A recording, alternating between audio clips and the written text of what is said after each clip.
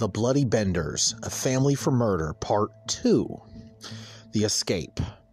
Detectives following wagon tracks found the Benders wagon, abandoned with a starving team of horses, just outside Thayer city limits, 12 miles from the inn. In Thayer, the family bought tickets on the Leavenworth, Lawrence, and Galveston Railroad for Humboldt. John Jr. and Kate left the train and caught the MK&T train south to Denison, Texas. From there, they went to an outlaw colony on the border between Texas and New Mexico. They were not followed because few lawmen made it back from that region.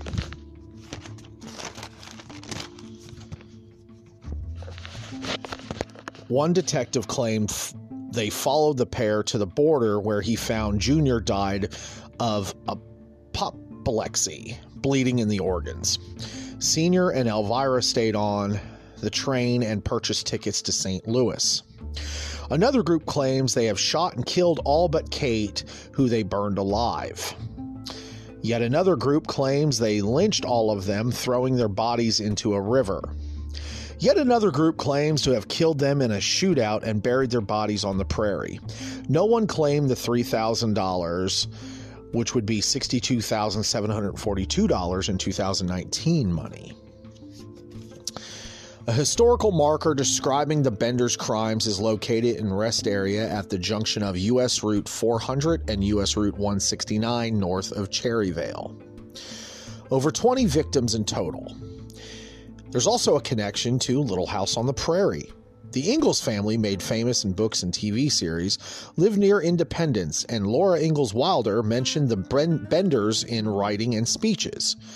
In a 1937 speech, which was later printed in the 1978 Saturday Evening Post, she mentioned stopping by the inn, and Pa Ingalls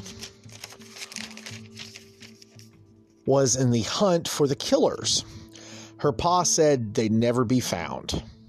Some cast doubt on these stories, saying Laura would only be 4 when her family moved away from the area. Also, the Benders were exposed in 1873, 2 years after the Ingalls left.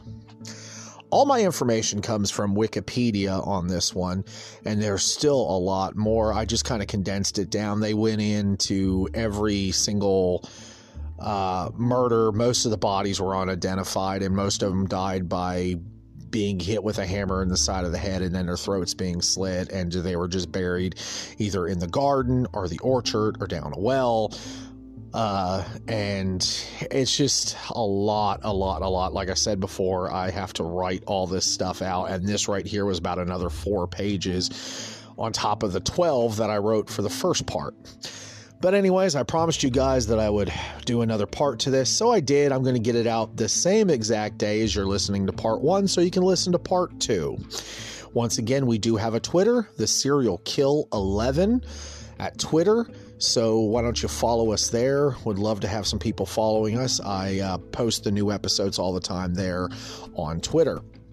This will go up as episode 7, but it will be part 2 to the Bloody Benders. Anyways, I hope you enjoy the show, The Serial Killer. I'm your host, Jeremy Skaggs, and we will be back next week with another episode. Thanks.